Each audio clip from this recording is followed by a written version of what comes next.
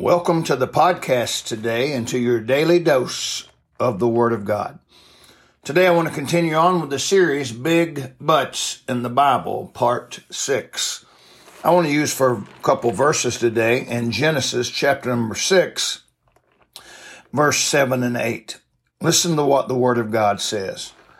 And the Lord said, now boy, that's important. When the Lord says, we need to listen. And the Lord said, I will destroy man whom I have created from the face of the earth, both man and beast, and the creeping thing, and the fowls of the air. For it repenteth me that I have made them. Verse number 8, but Noah found grace in the eyes of the Lord. Wow. Think about that in the context of the setting. Here we are back in Genesis chapter 6. The flood is getting ready to take place. God's going to destroy every living thing that he'd created. The world had gotten continually worse and worse and worse. Even the thoughts and imagination of men's hearts were so bad and so corrupt. And God is going to destroy every living thing.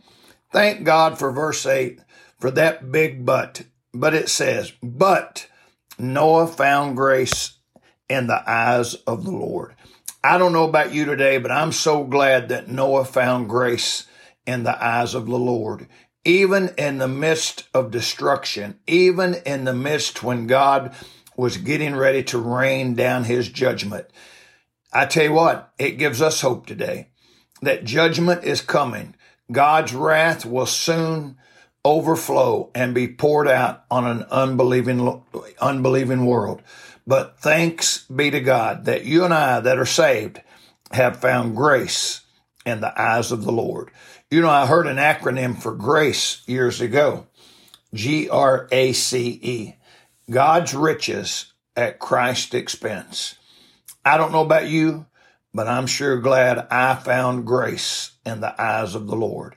And I'm glad that I will be spared from an eternal damnation in the lake of fire forever and ever and ever because of the grace of the Lord Jesus Christ. Well, thank God we're saved. If you're not saved, you need to be saved today. May God bless you.